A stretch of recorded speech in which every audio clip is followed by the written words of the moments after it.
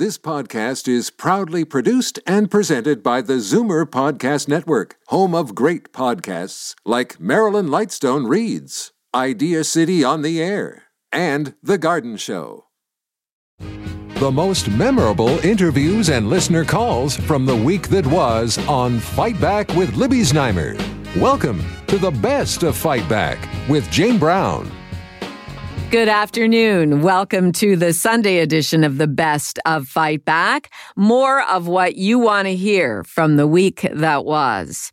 There was an interesting turn of events in the Ontario election campaign this past week.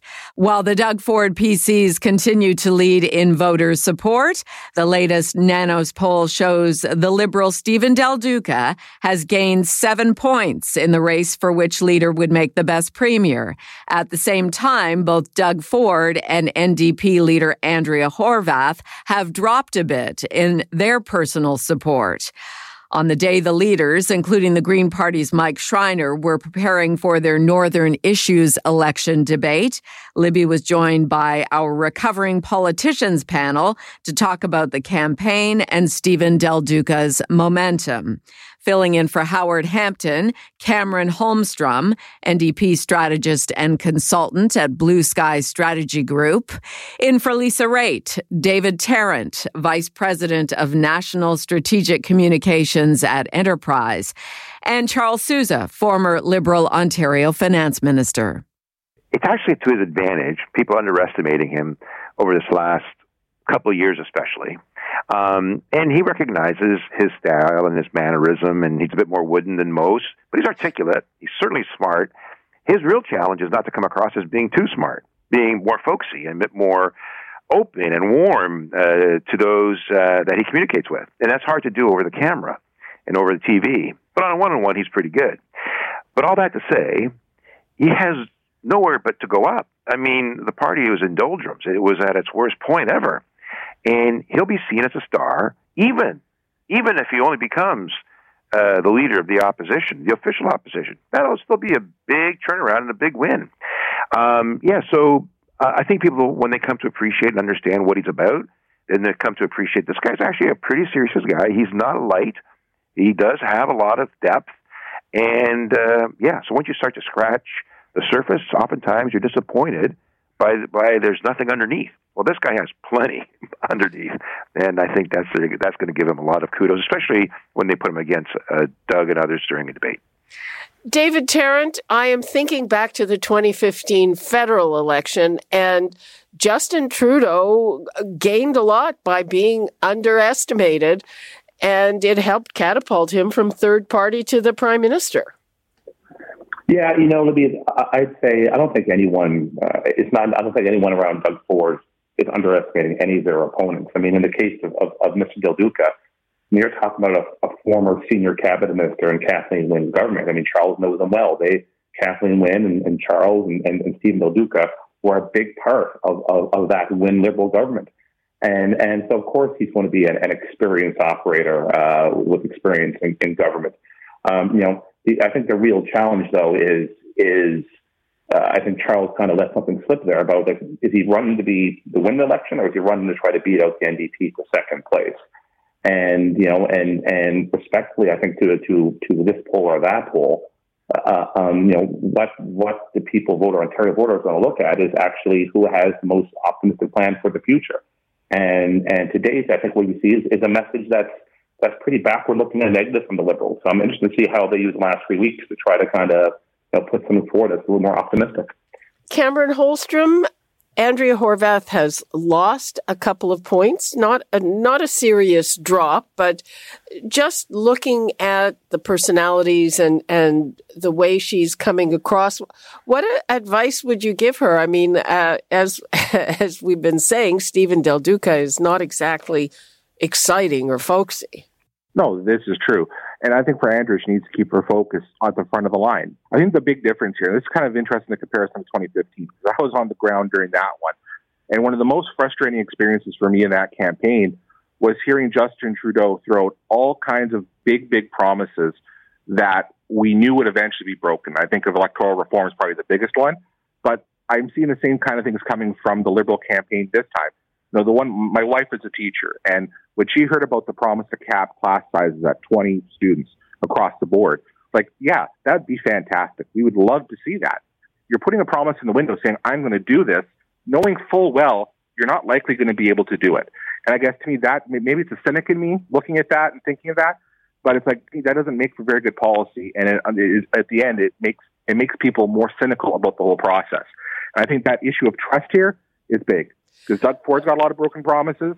Mr. Del Duca, as it's been mentioned, sat in cabinet in the Wynne government, lots of broken promises there, and lining up for more. Whereas Andrea Horwath has that kind of trust with people. So it's for her to keep that focus on what she has to offer and be positive in that sense. Cameron Holmstrom, NDP strategist and consultant at Blue Sky Strategy Group. David Tarrant, Vice President of National Strategic Communications at Enterprise. And Charles Sousa, former Liberal Ontario Finance Minister. They were in conversation with Libby on Tuesday. This is Zoomer Radio's Best of Fight Back. I'm Jane Brown. We Canadians pay some of the highest cell phone prices in the world. One reason is the concentration of huge players, with that club of media megaliths set to get smaller with Rogers' takeover of Shaw Communications. Rogers executives have moved to find buyers for Freedom Mobile, currently owned by Shaw, because they expect that to be a condition for getting the merger approved. But when members of the Competition Bureau looked at who Rogers planned to sell to, they ruled that it wasn't good enough, that it would hurt consumers and lead to higher prices and worse service. Freedom Mobile is lower priced than the others, and Shaw, the Bureau argues, has consistently challenged the big three telecom companies, Rogers, Bell, and Telus, which have about 87% of Canadian subscribers. In addition, an application to block Rogers' purchase of Shaw Communications has since been filed by the Competition Bureau. Joining Libby to discuss this important issue for consumers, Ben Klass, Senior Research Associate at the Canadian Media Concentration Research Project, Matt Hatfield, Campaigns Director for Open Media, and Ellen Roseman, Consumer Advocate and Journalist. It is true that Canadians have always lagged the rest of the developed world in terms of our telecom pricing and telecom service because we have these three national carriers.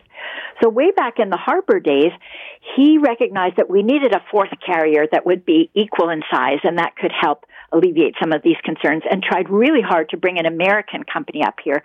Then Anthony Lacavera brought in Wynne Mobile in 2008, and he had to sell Wynne Mobile to Freedom Mobile. So when he sold it about 5 or 6 years ago, it had a little over 1 million subscribers. Now it has 2 million subscribers. It's getting to that point where it's pretty strong. What is Rogers going to do with it?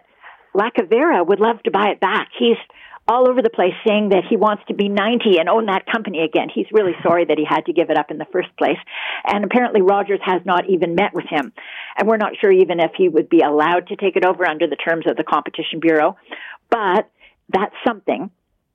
And in the meantime, the Competition Bureau says when it's trying to block the deal that since it's been announced a year ago, Freedom Mobile has started kind of slacking off in terms of its innovation, in terms of its pricing. It's not really the same kind of customer service that it used to do. And that's a shame because their customers shouldn't be suffering because this deal is dragging on. Matt, what's your view?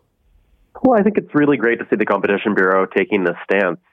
We were concerned that they were going to approve the deal with Freedom being spun off. And unfortunately, the Competition Bureau has quite a limited mandate in Canada compared to other countries.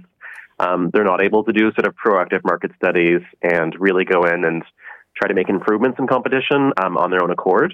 They can only look at these deals and they can only make decisions within a certain framework. So it's great to see that they are attempting to block the deal and that they recognize that spinning off Freedom won't fix the job. The trouble with spinning off Freedom is they will not necessarily have the resources to compete effectively against Rogers, Bell, and Telus, and really apply the same kind of competitive pressure that Freedom Mobile has to some degree on the other competitors.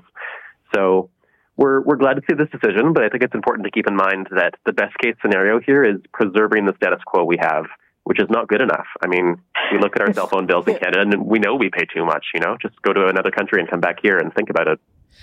Ben, Klass, I mean, I was looking at some of the reactions from Bay Street and, some of them seem to be barely paying attention to this. It's like, we don't think this is going to work. It's just the Competition Bureau. Like we're big business. We do what we want. Yeah, I mean, I think that this has been an unexpected development for a lot of the people who watch this type of issue, myself included. And the history of these types of transactions has been, that they generally go forward with divestment or some sort of conditions attached. But when, the Competition Bureau, when it's looked at issues in telecom in the past, sometimes they've issued fines. But I don't believe they've gone so far as to sort of tackle a structural issue at a scale like we're seeing right now. So I think, the business community was largely, expecting this deal to go through with the wireless division being sold to a competitor. But, the Competition Bureau, I think, makes a very strong case that just wouldn't work, and to spin off this, wireless competitor that I think in the past couple of years has really started to accelerate the improvements, and it's at the root of the improvements we've seen in this market in Ontario, BC, and Alberta.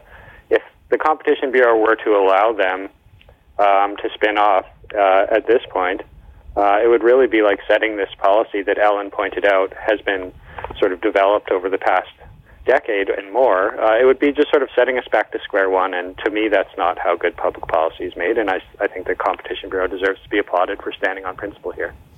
Ben Klass, Senior Research Associate at the Canadian Media Concentration Research Project, Matt Hatfield, Campaigns Director for Open Media, and Ellen Roseman, Consumer Advocate and Journalist. I'm Jane Brown, and this is Zoomer Radio's Best of Fight Back. Coming up after the break, how to manage your investment portfolio in these challenging times. You're listening to an exclusive podcast of Fight Back on Zoomer Radio. Heard weekdays from noon to 1. Good isn't good enough. Make way for the best of Fight Back with Jane Brown on Zoomer Radio. Welcome back. Toronto Mayor John Tory phoned in to Fight Back on Thursday to discuss a number of issues, including his decision to run for a third term and what he's campaigning on this time around. Libby also asked the mayor about the current provincial election campaign and the new Michelin Guide for Toronto dining. And the conversation also included City Council's debate on whether alcoholic beverages should be allowed in City of Toronto parks, as well as new plans to hire private security officers to help combat the popping up of homeless encampments, as has happened in recent years. We're continuing to make every possible effort with regard to people experiencing homelessness to find them a safe place to live. And the notion that we would have security guards, we have security guards in lots of places. But the notion that we might have them in order to make sure that our parks are not used for encampments and that they are kept safe and for the use of people. I mean, I'd like, when you mention all these elections that are on, I think that's what this is really all about.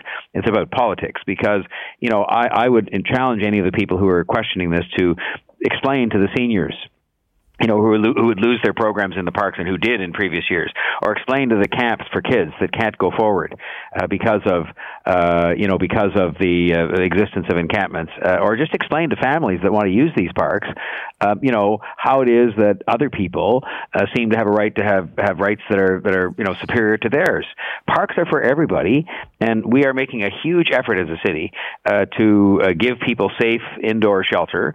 And we worked very well at a park like Dufferin Grove, not too far from where you are, over the last year, helping people get safely housed. But security guards were part of that, just in order to keep everybody, including people experiencing homelessness, safe. And so I just am not, going to be intimidated if that's the intent here, nor is the city government, by people who I think no matter what is done will not be satisfactory to them. Moving right along, and here's something that is coming up before, well, it's coming up to a committee first. We're expecting a report. It's a big issue for a lot of homeowners and renters trying to enjoy the summer. Leaf blowers. What about banning those really noisy and environmental gas-powered leaf blowers? Well, the staff group that are going to advise the committee on May the 30th are looking at all of that, and they're going to have some things to say. Among other things, I think they might have something to say about the sort of times of the year and the times of the day that leaf blowers can be used, whether they're electric or otherwise. And they're also going to have some things to say about how we can toughen up the laws that relate to the modification of car exhaust. We get a lot of complaints about that too. These noisy motorcycles and cars. And there are rules now that presently preclude that from happening, but they're obviously not tough enough because there's still far too many of these noisy cars that race around at night in all parts of the city, and my office gets a lot of complaints about that. So this report will be coming at the end of May, 30th of May, and it also is going to include the question of enforcement and how we can apply more bylaw and police resources, knowing they're scarce, to keeping peace and quiet in the city, because while people I think understand who live in a big city, they're not living in Algonquin Park, but they still have the right to peaceful enjoyment of their property and so on. Final question. We're in the middle of a provincial election campaign. Your re-election is coming up. So first of all, is there anything that you're really hoping to hear from any of the provincial parties or all of them during this season? Well, I'm nonpartisan. I have been since I've been mayor. I haven't been to a single partisan event, but I have written a letter to all of the party leaders, meaning the four major parties, and I have listed for them some important questions that I think the people of the City of Toronto have on their minds, and that includes, it includes first and foremost the shortfall we have from all the pandemic expenditures we were having to make, and the revenue shortfalls we had on transit, and help from the provincial government on that. Secondly, affordable housing, where we need to have an absolute assurance that we're going to get the kind of support we need to do what we're doing by way of a significant expansion of affordable housing. And it goes from there to discuss safety and security issues, because we have a plan that needs their help in terms of some funding, and so on. But these are the issues I have raised with them, and I've asked them to answer the 5 pretty straightforward questions that I asked by the 24th of May, so that I'll be in a position to comment on those answers before the election. Toronto Mayor John Tory in conversation with Libby on Thursday. This is Zoomer Radio's Best of Fight Back. I'm Jane Brown. If you check your mutual fund portfolio on a regular basis, these have been difficult days, with the value of stocks mostly on the decline after unprecedented gains during most of 2020 and 2021. How to keep perspective on a retreating market and what it means for your retirement. To find out, Libby was joined on Thursday by Gordon Pape, editor and publisher of the Internet Wealth Building and Income Investor newsletters. Well, it's a very unique situation. Bonds are down, stocks are down, real estate looks like it's starting to take a hit.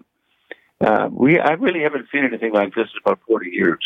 It really takes me back to the early 1980s when we really had a situation which is even roughly comparable to what we have today. What was the resolution back then? Well, the resolution was a couple of things.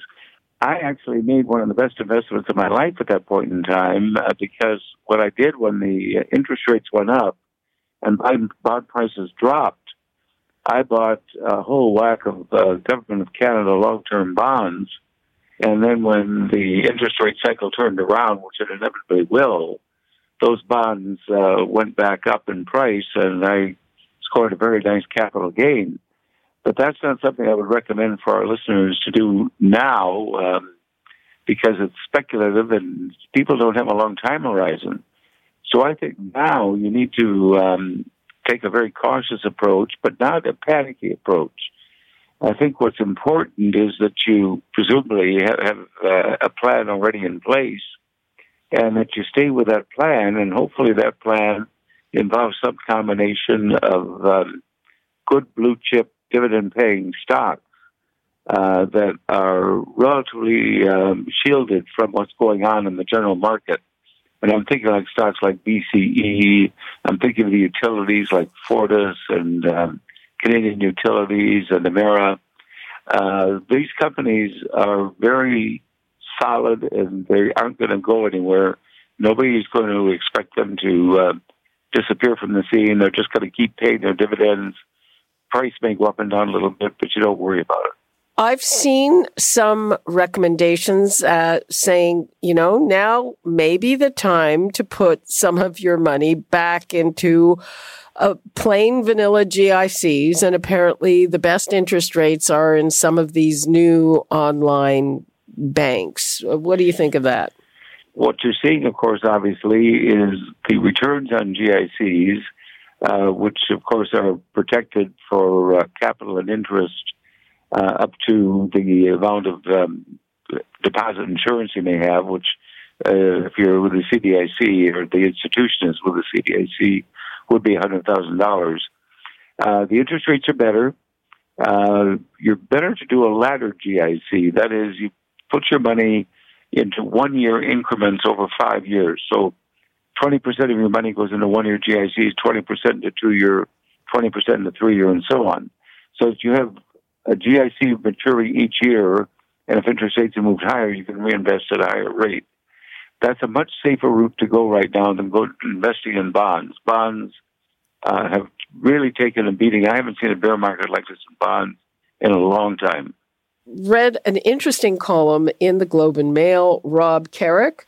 He also says that if you are heading into retirement or close to retirement or whatever you call it, but need some of the money, then make sure that you have liquid money for however long you may need it, so you're not forced into selling into a really bad market.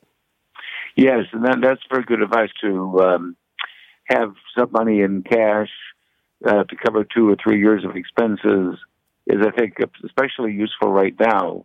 It means you don't have to be worried about what's happening in the market. You can just kind of sit back, not fret about the ups and downs from day to day, of the Dow going up 500 or the TSX dropping 300. You can just have the money there and you just ride the cycle out. Gordon Pape, editor and publisher of the Internet Wealth Building and Income Investor newsletters. I'm Jane Brown, and you're listening to the best of Fight Back. Coming up, what you had to say about the week that was and the Fight Back Knockout Call of the Week. You're listening to an exclusive podcast of Fight Back on Zoomer Radio. Heard weekdays from noon to 1. Zoomer Radio, pulling no punches with the best of Fight Back with Jane Brown. Fight Back with Libby Znaimer has the most informed guests on the week's hot topics, and we also rely on you for your valued opinions. Here are some of this week's best calls. Bill in Toronto phoned about telecommunications in Canada. They opened up the landline service for competition. I don't know what it was, like 15 years ago. And AT&T and Sprint and all the big players from the States came in. There were Canadian startups. And it was an epic failure. They all invested tons of money. They were here for a few years, and they basically died out. So I wonder, given the nature of the huge country we've got, where you have to go through vast swaths of land where they're making zero money, and they've got to maintain lines and services, if you can actually even be competitive in Canada, if it's going to attract anybody else to want to come in and do it. Walter in Hamilton also phoned in on our segment on rising cell phone costs. As I recall, in the last federal election, Prime Minister Trudeau was promising to put in a ceiling on the cost of cell phone for that same reason was mentioned here a little earlier, that it's turning into more of a necessity than a frill. And he hasn't carried that in 2 past election. When he ran in the first election way back, he promised the same thing. He didn't deliver. Then he called a snap election, then promised the same thing after that, and he still didn't deliver. So as far as I'm concerned, Trudeau has to follow his word and put a ceiling on how much a company can charge the monthly services for cell phones. And not only that, he has a control over it because he controls the CRTC, and the CRTC can put their foot down and say, okay, this is it. And now, Fight Back's Knockout Call of the Week. There were a lot of great calls this week, but the winner of the Fight Back Knockout Call of the Week is Angelo in Toronto, who phoned about surgery he's been waiting on through the pandemic. Libby, I've been waiting over a year and a half for a knee replacement. Last year, around October, November, I went back to see my family doctor, and he said that he called the hospital, and they said they lost all my information. So he had to send the information back in again. And I'm still waiting. I don't blame the doctor, please, or the nurse. God bless them. They did a great, great job. They're all overworked. But I blame our leaders because we have no government. We have tax collectors. That does it for this week's Best of Fight Back on Zoomer Radio. If you'd like to qualify for the Fight Back Knockout Call of the Week, phone us noon to 1 weekdays. Or if you have a comment, email us at fightback@zoomer.ca. Follow us on Twitter at FightbackLibby and call our Fight Back voicemail anytime at 416-367-9636. I'm Jane Brown. Join us again next weekend when we'll round up the best of Fight Back.